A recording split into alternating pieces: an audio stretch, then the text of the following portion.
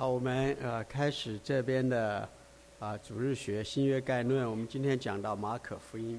上一次我们讲了马太福音，马太福音呢是讲到看了神的弥赛亚来到了就讲到主耶稣基督作为君王来到这个世界上，就说他体现的是一个君王这个身份。所以刚开始的时候就讲到亚伯拉罕的子孙，亚伯拉罕的后裔，大卫的子孙，耶稣基督的家谱。刚开始就讲到亚伯拉罕和大卫，神和亚伯拉罕有立约，说君王必从你而出，国度而从你而立。所以呢，就说在亚伯拉罕之约里头就讲了一个君王要来到。在大卫呢，神和大卫立的约呢也是，就说你的国度必增添无穷这样子的。那个谁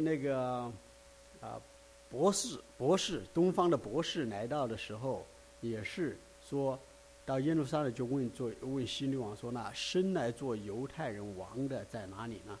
所以在那个马太福音里头，我们就看见处处就讲到耶稣基督是王，是神所预备的那位王要来到。所以呢，他这个来到呢，不仅写了个家谱，就讲到一直推溯到那个亚伯拉罕，因为神和亚伯拉罕有这个立约，而且呢，处处讲到他的生平在旧约里头都已经有预备，所以我们在马太福音里头常常看见应验这个词。那么呢，今天我们讲马可福音呢，乃是讲的是耶稣基督作为神的一个仆人来到这个世上。他不仅仅是来服侍神，而且做世人的仆人。所以在那个腓立比书里头讲到说，他本有神的形象，不以与神同等为抢夺的，反倒虚己，取了奴仆的形象，成为人的样式。所以这个在马可福音里头，我们就看见，尽管他到处都写到耶稣基督的超越性，但是呢，你看他所做所行的一切呢，就真的就是一个仆人所做的。路易弟兄有一次跟我们讲到说，在以西结书里头讲到基路伯神的形象显现出来的时候，有4个形象，是狮子牛犊人和飞鹰，就讲到说耶稣基督他来到世界上的4个方面，就讲到4福音书呢，就讲到他的4个方面。第一个就是君王，就我们讲狮子，兽中之王，就讲到他的君王的身份，在马太福音里头讲了。马可福音呢，乃是牛犊，牛犊呢就是服苦的，做奴仆的我们这个就是马可福音呢，就讲到看了神的仆人，神的义仆来到。那我知道我们中间有从台湾香港来的弟兄姐妹们，他们很不习惯用那个简体字，那我特别不习惯用繁体字。所以呢，我就打的时候就找半天，找那个繁体字找不到。所以后面呢，我就 give up 了所以呢，如果你看到那个简体字，有时候不太习惯了呢，包涵，这是不容易我们这个老习惯那个不容易搞好，我们现在就开始这个马可福音的概论讲到马可福音的概论的时候呢，我们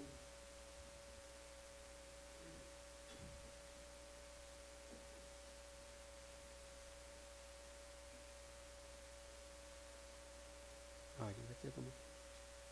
都没动静。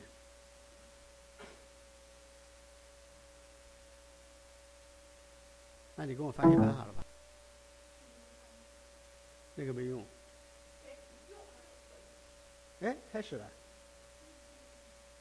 不行，是他在弄。假遥控，我做动作，我一弄那个，我们先看看那个作者就马可马可福音嘛，马可。这是自古以来呢，大家都公认的作者就是马可。这个马可就是哪个马可呢？在那个圣经里头就讲了一个称呼马可的约翰，或称呼约翰的马可，就是讲了一个马可。这个马可是谁呢？他是巴拿巴的一个表弟。但是我看英文，我看有个英文他讲是他的 nephew 就不是表弟，就不是 cousin 就表弟了就说呢，但是呢，我们就看这个马可呢，比巴拿巴呢肯定要年幼那个10来岁，是这么一个情况。那么呢，这个马可呢，他和使徒们呢就有一个关系在里面。首先就讲到他和巴拉巴、保罗、巴拉巴的时候，保罗和巴拉巴一起出去传福音，就带他那时回到耶路撒冷就带上马可之后呢，然后就一起去的时候就从塞浦路斯，我们现在塞浦路斯很麻烦，那个金融风暴搞得很不舒服啊，就要塞浦路斯那一带传了之后，然后就再登上那个亚细亚那个大陆。那大陆呢还没到庞菲利亚那一块呢，马可呢就回去了，就离开他们就走了。在《使徒行传》里头记录的有，大家可以去读。那我以前读的，我现在不知道在哪个地方，我找不到那个考据。有人讲到说是呢，你从那个塞浦路斯上了岸，到了亚细亚那一带呢，说这个路是很难走的，就那个路呢不是那个很那个交通不是很好，那路很难走。所以马可呢，可能作为年轻人呢，他就受不了这个苦呢，就回耶路撒冷去了，多好嘛，耶路撒冷是吧？那回去了。所以因为这个缘故呢，保罗和巴拉巴后来又在要不要带马可去传福音的事上就闹得不可开交，他们俩就分开了，所以呢，保罗在起初对马可的态度是很明显的，说你这个年轻人不可交也，是吧？所以呢，我不要你跟着我。但是呢，后来呢，我们就看见，从那一次之后，马可就差不多有10几年在圣经里头再没出现过，当他再出现的时候呢，我们就看见了马可呢，他在主里面有很好的成长，而且呢，他呢一直和彼得在一起，有传说马可信主是彼得带的，说彼得带马可，而且彼得在彼得前书的第5章10章说，我儿子马可，他称马可叫他的儿子，那么真儿就像保罗称提摩太是他在主里面做真儿子的真儿子啊，所以呢，我们就看见彼得就称马可为他的儿子。那而且后来保罗在提摩太后书里头，在保罗即将要行完这个世上的旅程的时候，他嘱咐提摩太说：“你来的时候把马可带来，因为他在我传福音的事上与我有益处。”我们就看见，就说保罗后来对马可呢也有一个相当的一个认可了，就是在主里面呢没有任何的问题了我们就看见神借着我们人的软弱也造就人啊。那个马可没有跟着保罗去，跟着保罗去恐怕就很受不了啊。但跟着彼得呢，彼得就有人说呢，彼得是马可是跟着彼得做翻译。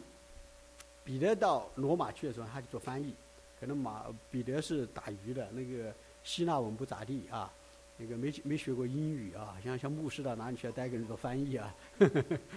他们那个年代不一样啊。那个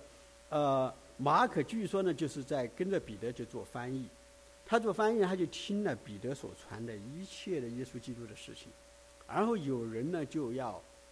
马可把他所听到的写下来，而得到了彼得的认可和赞同，就说你去写。然后马可就在这样一个情况下写了马可福音。那这个马可呢，还有一个呢，我们在经常听见说马可楼。马可楼怎么会？再讲讲这个马可这个人。这个人呢，有人讲到说他是一个很有钱的寡妇家里头长大这个娇生惯养的年轻人，有人这么说他啊。但这个地方就讲了一点，就说那个《使徒行传》里头讲到彼得被关了之后，后来天使把他给放出来，天使把他那个大家去读《使徒行传》了，我想大家读过的都应该有点印象。天使呢就使他从那时候有兵丁都睡在他旁边了，一边一个睡在旁边的。但是呢，天使来了就拍他的肋旁，手一指，所以说枷锁都掉了，说你跟我出去，就把他带出去之后，后面他开始以为是看的只当是见了异象，直到他出了几道铁门之后，出来之后他就知道说，是主差遣他的使者来释放我，免得我遭受希律的在希律的手下受苦，要受害。所以呢，在那样他知道这个事情之后，他那时候就把头一拍一想说，就往那称呼约翰的马可的约翰马可的家里头去，因为他母亲在他的母亲的那个家里头去，他母亲呢叫玛利亚，就在那个地方呢，他母亲就有一座楼，那个地方呢就是人称马可楼。马可楼在那个地方的有人就讲了说，最后的晚餐是在马可楼里头所举行的，所以主耶稣基督最后的晚餐设立圣餐，为门徒洗脚，所有的一切都是在马可楼里头进行的。五旬节的祷告会，当那时候天下的人都聚集在耶路撒冷的时候，那时候约有120个人在马可楼聚集在那边祷告，在祷告的时候圣灵就降下来，这个地方就是马可楼。那为彼得祷告的地方，这个地方我们也刚才也讲到过了。所以呢，这个马可呢，就说他作为年轻人在那个地方呢，很多的事情他可能作为一个目击者，他是看到的。作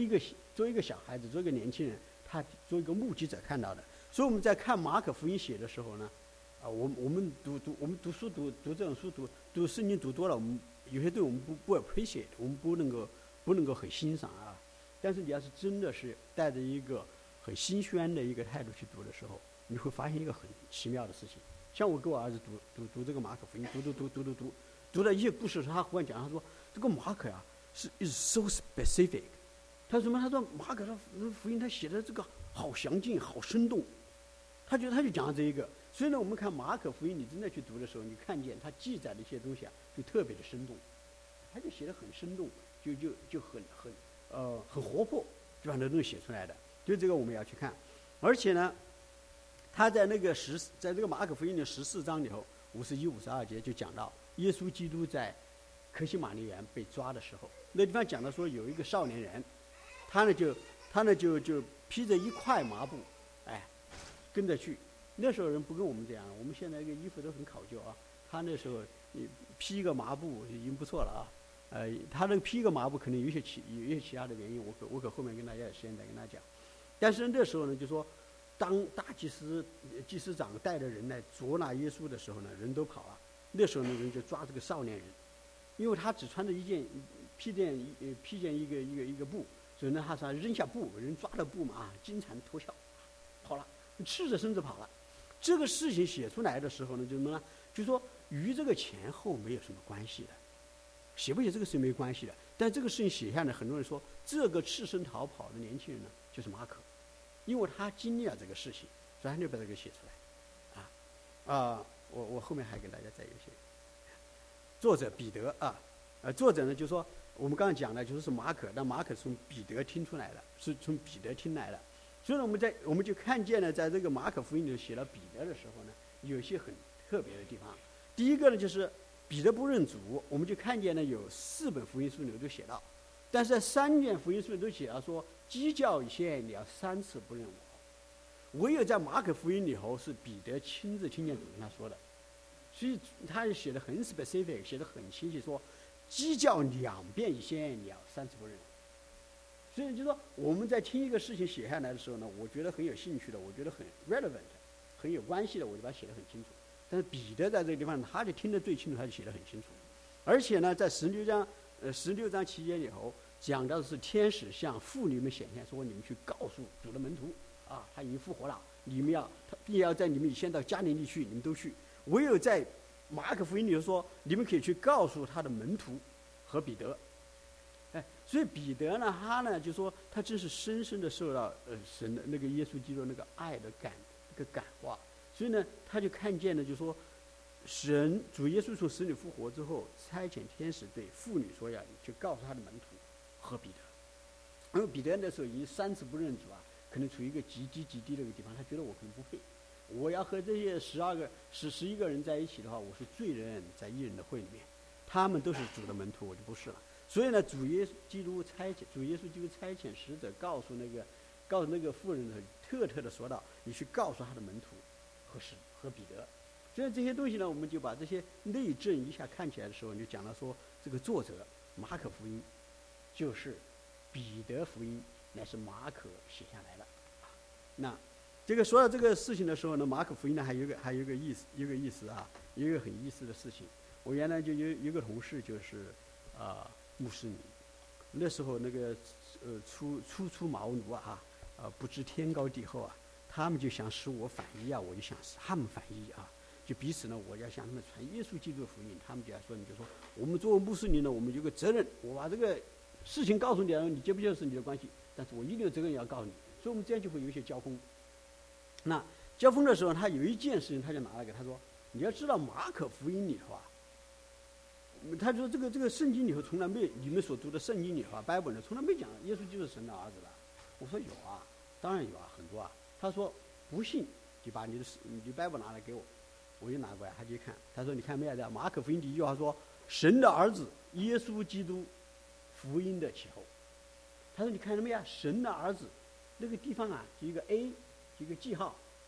就讲了说你要有一个说明。你再看下头说什么？我往下头看，下头说什么？说有古卷讲，有一些 old script 里头啊，就讲说呢，没有神的儿子这句话，这个词，啊，他说你看没有？这是人后来为了表明你们这个东西说的耶稣就是神的儿子加上去的。哎呀，我说是这样的啊，我说如果是这样的话，这基督徒也太傻了，那何必还他妈写个 A 在下头这样呢？这只能表明基督徒的一个很诚实，真正的面对他，只是说有些古卷，而不是说所有的古卷，乃是说有古卷也是有的，只是为了呢，让我们现在的基督徒读这个的时候呢，包括做学术的人呢，可以好好的去考究。我说要是你们有这种事，你会写下来吗？你们把你们那些所谓的那些先知的一些行为啊什么的，不这只是往好里头写了是吧？我们这个地方彼得什么大弟子啊，三次不认主啊，什么都写下来了。所以呢，我就在这个地方讲马可福音的时候呢，我要就跟大家提一下这个故事啊。好，写作时间和地点，这个时间呢，没法考究，不像我们现在每次发表的时候几年什么时候发表的，什么时候收到的初稿，什么时候改的，什么时候发表的，那是没有啊。但是呢，大家考证呢，总觉得就是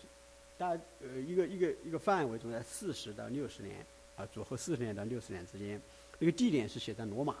啊，而且呢，他这个对象就好像是写给罗马人的，所以你要看这个马可福音的时候呢，它有一个特点，它这个特点叫什么呢？就是很简洁，很简洁啊，那个没有拖泥带水，没有很多的长篇大论，那个长篇大论很少的，啊，它就是一件事情写。为什么那样子呢？那时候的罗马人就这样子，他们呢就是不喜欢跟你那个搞那个拖泥带水，搞一些东西来考究这个那个的，跟希腊人不一样的，对吧？他们就是要看事实。所以呢，马可福音就这样子。在马可福音里头呢，有一个经节，对我们理解马可福音是最重要的一节，就在马可福音10章45节来讲了说，因为人子来，并不是要受人的服侍，乃是要服侍人，并且要舍命做多人的赎价。这个在马可福音10章45节，在马太福音里头有类似的一个经文啊。但是呢，这是我们要抓住的一节。当你抓住这些节的时候，就知道主耶稣基督乃是要服侍人，并且要舍命做多人的赎价。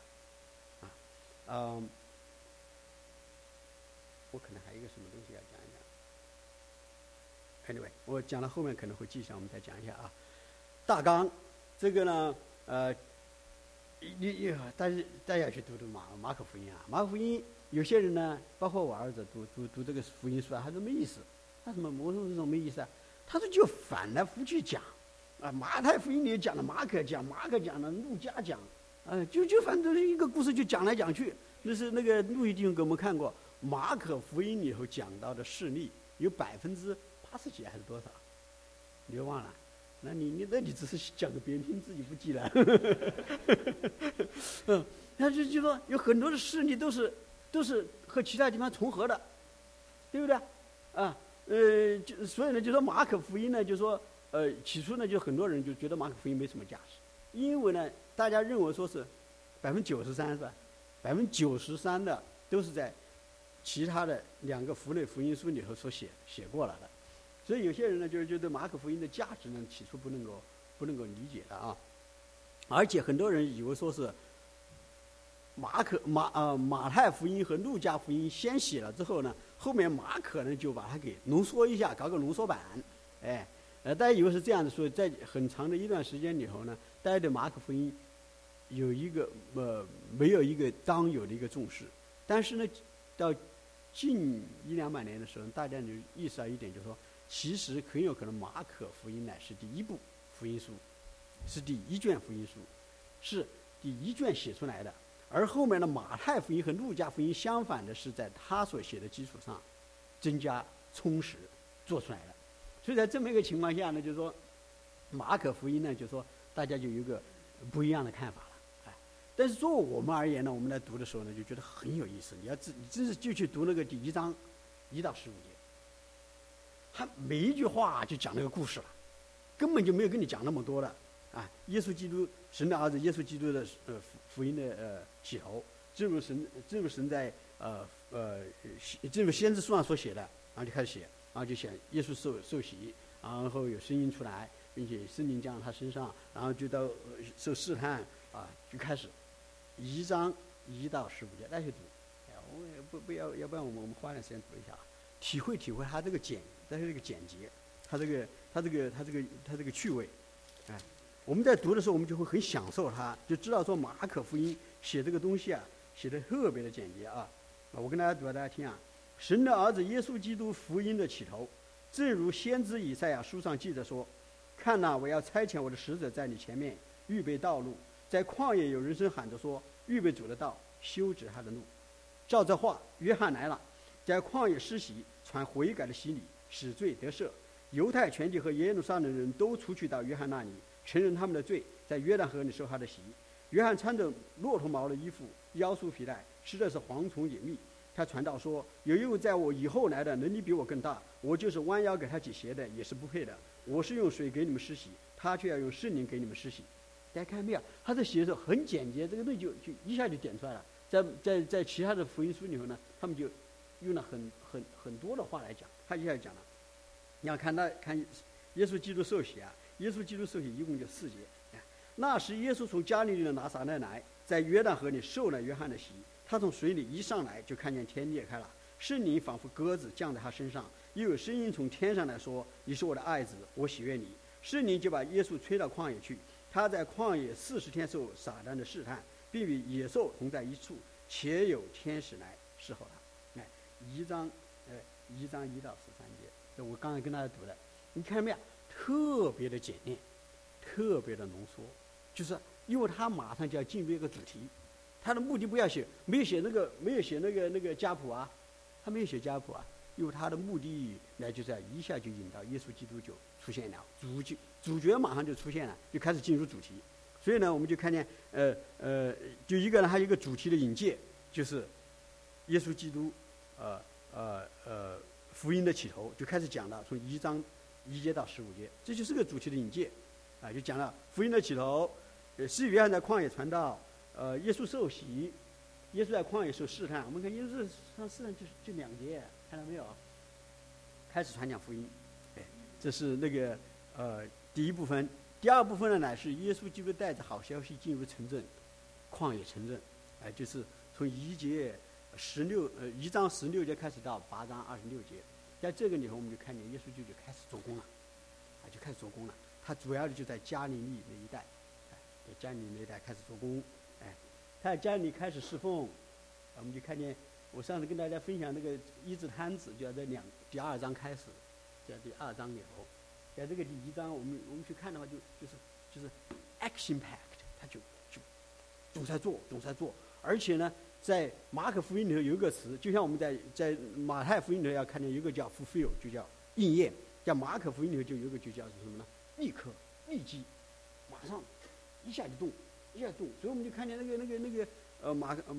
马可福音的就有一个动感，很有动感啊。后来他就在加利利一带的巡回布道，然后要推到加利利外的旷野，到外邦人的地方，到推罗西顿，到那个凯撒利亚的腓立比，到那些地方去。后面他还和他们一个辩论，就是关于神迹和看，那个谁呀，那个五饼2鱼啊，4000人吃饱啊，这些都是在这个地方啊，大家去看。后面就有法利赛人从耶路撒冷差人到加利利来问耶稣说：“你能给我们一个神迹看吗？”是这边一个神迹的问题提出来啊。后来到第8章开始呢，就开始要进入纯敌意的耶路撒冷去，从第8章开始，从8章后面开始。第一个他在那个途中，这个途中里头呢，他就有一个变相山，在变相山里头，那都是要去耶路撒冷的时候，那个路上，他们就途经那个外邦人走外邦人的地方进去的，而且他在这个途中的时候呢，有给有给他的门徒，他门徒也是争谁是大的，谁是小的。而且约翰和雅各就跑去找主啊，说你可不可以在你的国里头，我们一个坐你左边，一个坐你右边啊？这都记载在马可福音里头的。在这个路上，主耶稣就对他们就有一些教导。然后他到耶路撒冷，他马可福音里头记载，耶稣基督进耶路撒冷是从东面进入的，他从耶利哥进入耶路撒冷，在那个地方就有一个巴底买那个瞎子啊，要把医治，就在耶利哥那带地方的。但为什么从东面进入呢？乃是和以西结书里头讲的，就说看到你的王要来，他从东门以后进来。这个东西我们都要，我只能够这样稍稍点一点啊。我上次讲马太福音讲完之后，跑回去我太太说，你这讲个什么？什么都没听见，什么都记不住，这搞得太浓缩了。没办法，这叫概论。我们要一节一节的讲。你们说我们这把这个主日学当讲道，我们这浓缩就太浓缩了。所以呢，我们就要好好的，就大家再去读的时候，你就能够体会到这个味道出来啊。在耶路撒冷就有对抗，因为主耶稣基督一去，接近圣殿，咒诅无花果树，和那个当局的一些宗教领袖的一些辩论，关于一些东西的辩论啊。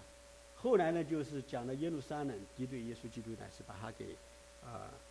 被捕、定罪。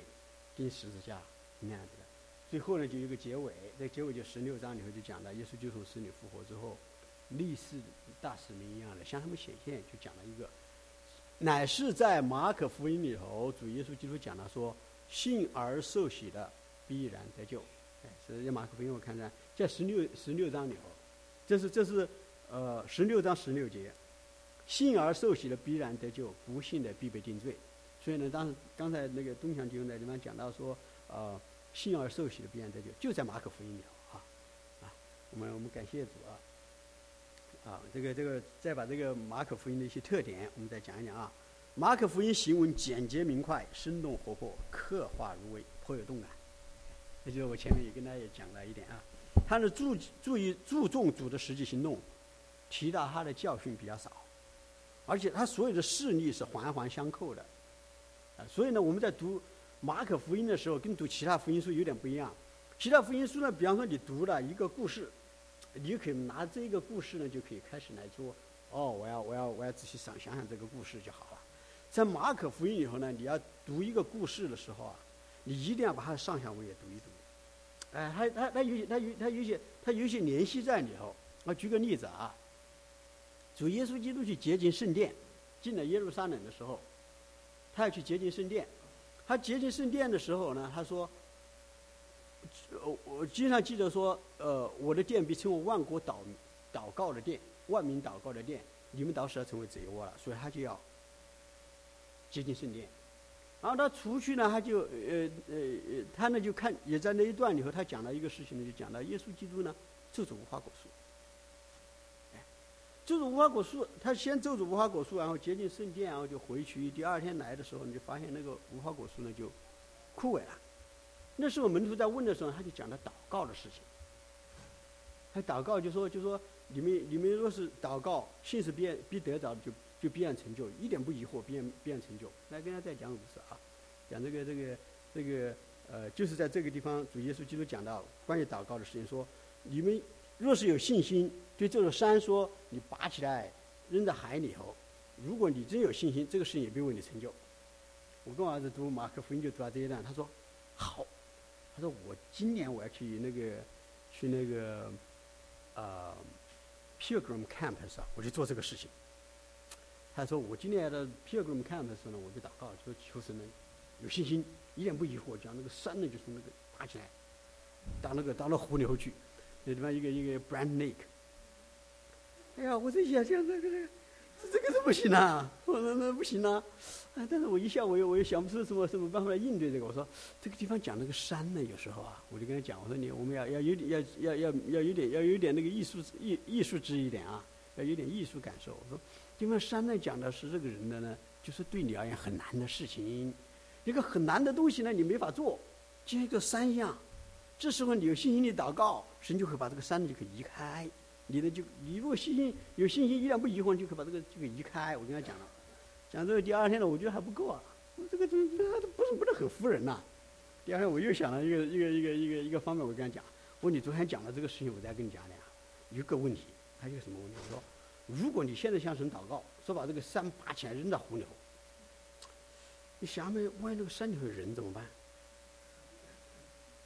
那个人在那个山里头祷告，那里头也是他很信神的、很爱神的人，就在山里头，你就拔起来往湖里头吼，把别人那个搞坏了。我觉得，而且是那个湖里头恐怕也有信主的人、爱主的人，你一投下去，那个船也翻了，把人压着下好了。啊，他其实也是啊。我所以呢，我们这个祷告呢，还在神的心意里头啊。这个就讲到这个势力环环相扣的时候，我就讲这个在讲那个祷告的事情。所以我们就看到，第一有那个咒诅无花果树，第二呢有洁净圣殿，第三有无花果树真的是枯萎了，有讲祷告的事情。而在这个几个事情你一看联系到一起呢，它是一环扣在一环的，因为他讲了说圣殿是成为万民祷告的地，他这个地方就一个祷告本身它有一个的线索在里面。所以呢，我就讲就说读马可福音的时候呢，我们当然读什么书都不要那个断章取义啊，读马可福音呢切记如此，因为它是一环扣一环的，环环相扣，引人入胜。所以你以为已经是高潮已过的时候呢，哪知道那高潮迭至，高潮又起。他的这个马可福音呢，就是有这么一个特点啊。马可福音呢讲到耶稣基督的超自然本性啊，他在这边讲到的时候呢，就是第一呢，他就讲到任性，以任性开始，以任性结束，就是他这个整个故事啊。任性第一节就讲说神的儿子耶稣基督福音的起头，就讲了他是神的儿子。而15章39节乃是耶稣基督在十字架上一切都成就的时候呢，就有一个罗马的一个百夫长在地方看见这些成就时，他说这人真是神的儿子。所以呢，在这我们就看见耶稣基督的他是神的儿子这一个超自然的本性呢，这个事情呢就在这个整个马可福音里头都贯穿在其中啊。而且他呢是逐步的一个展开这个奥秘。在刚开始的时候乃是说是施洗约翰出来见证他这个，施洗约翰就讲说这个我就给他挤鞋带也不配啊。然后后面耶稣就出来招门徒行神迹，一点，直到最终他走上各个他，都是要展示一个耶稣基督神子的身份，是一个逐步展现的。而且呢，民众在他周围的人看见他所行的这一切呢，对他的认同呢，也是一步的就深入进去了啊。当然到后面呢，我们就看见一点啊，耶稣基督神子的身份在世人都看为是越来越明显的时候呢，就有一批人是坚决就看不见的，那就是宗教领袖撒都该人、法利赛人。撒都该人为什么呢？因为很怕他来的话，搞得那个自己的政治地位没有了，因为罗马人就要来把我们的百姓都要掳去了。法利赛人受不了，他总是破坏他们的安息日啊，他们的规条啊什么的。为什么耶稣基督他这样？因为他是神的儿子，他真的是带来一个新的一个纪元的开始啊。所以这个地方就讲了耶稣基督超自然的本性逐步的展开啊。耶稣基督的死而复活，在马可福音里头花了6章去讲。马可福音一共16章，一共就16章，很短，是最短的福音书。但是呢，他最后一周的时间呢，就用了六章来讲，所以大家去仔细去看这个现在不是讲到说是这一周就是受难周耶稣基督进入耶路撒冷，可能就是按照他们的讲，不是今天，应该在上一周的一天就开始进去了进入耶路撒冷他的死而复活在耶路撒冷这一段时间里，就花6章在写，马可福音用的。耶稣基督做仆人的侍奉，他呢不仅是作为一个教师传道者，因为他确实是在做，他言传身教，而且他也是行神迹的人，这是这个方面的。耶稣基督在马可福音里头有一个很有意思的方面呢，也就讲到他常常的教他们不要声张，他做了那个神迹奇事行出来之后，他叫他们不要声张。不要声张的时候，有一种呢是一定的，就什么呢？污鬼。他赶鬼的时候，就那个鬼就开始叫你神的儿子，你是至高者，你是神的圣者。他们就吩咐他不要你闭口，为什么是这样子呢？因为耶稣基督他要人做见证，乃是受他恩典的人去做见证。然后我们不要有时候给耶稣基督做见证，好像是一个很是使耶稣基督得荣耀的事情一样，不是的。其实为耶稣基督做见证，乃是我们从主领受的一个很荣耀的一个职分。所以呢，主耶稣基督赶污鬼的时候，污鬼知道主耶稣基督从来不要他们有任何的声张，让他们闭口，命令他们还有，但是呢，他对那些把污鬼赶出去了的人，包括那个格拉森人那个群鬼所附的那个人，他跟他说：“你去向你的亲友告诉他们说，神为你所做的是何等大的事。”所以他叫鬼不作声，但他叫人要作声。但是他还对某些得了医治的人呢，也要他们不要作声。比方说那个大麻风，他医治了大麻风，所以你呢就不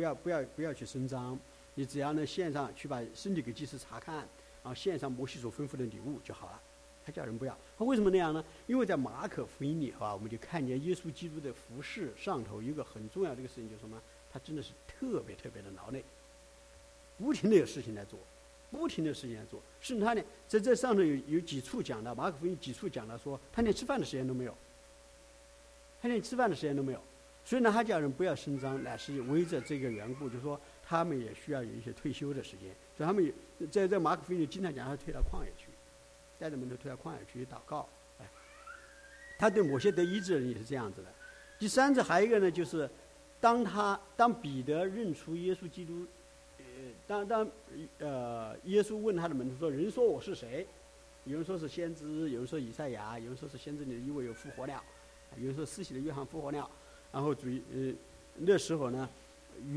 彼得就受了圣灵的感动，天父指示他说：“你是神的儿子，是神所差来的基督。”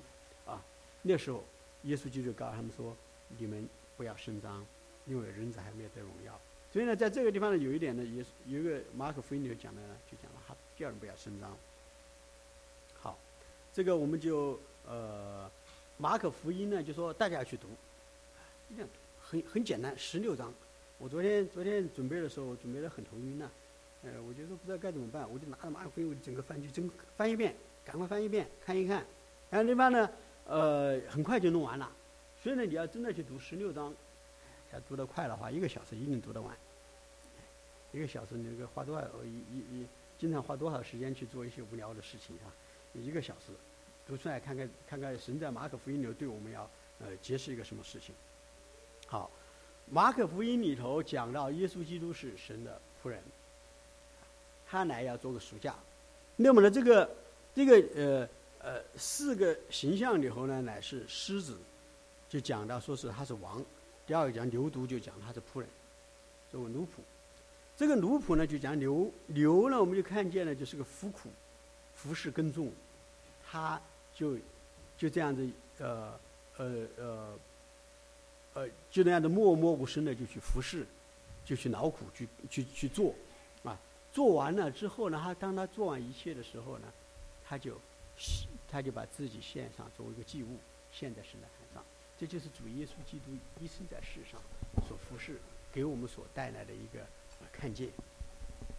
我们看见我们的神主耶稣基督在马可福音里头，他就不停的在服侍，不停的在动作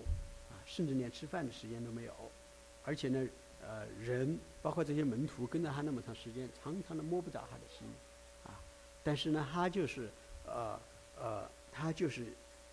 那样子，就像一个做仆人的，就不停的在服侍，到最后的时候呢，他把自己献上，做个祭物，为着我们的罪，为着使神在耶稣基督里头接纳我们，流出自己的罪，流出自己的宝血，担当我们的罪，他从死里复活，在父神的右边替我们祈祷。这在马可福音里头很简单，他就讲了几句话，都讲出来了的就告诉我们呢，就说耶稣基督在世界上做了神的奴仆，服侍了我们，有作为祭物献给了神，现在在神的右边作为我们的忠心慈悲的大祭司，在为我们祈祷。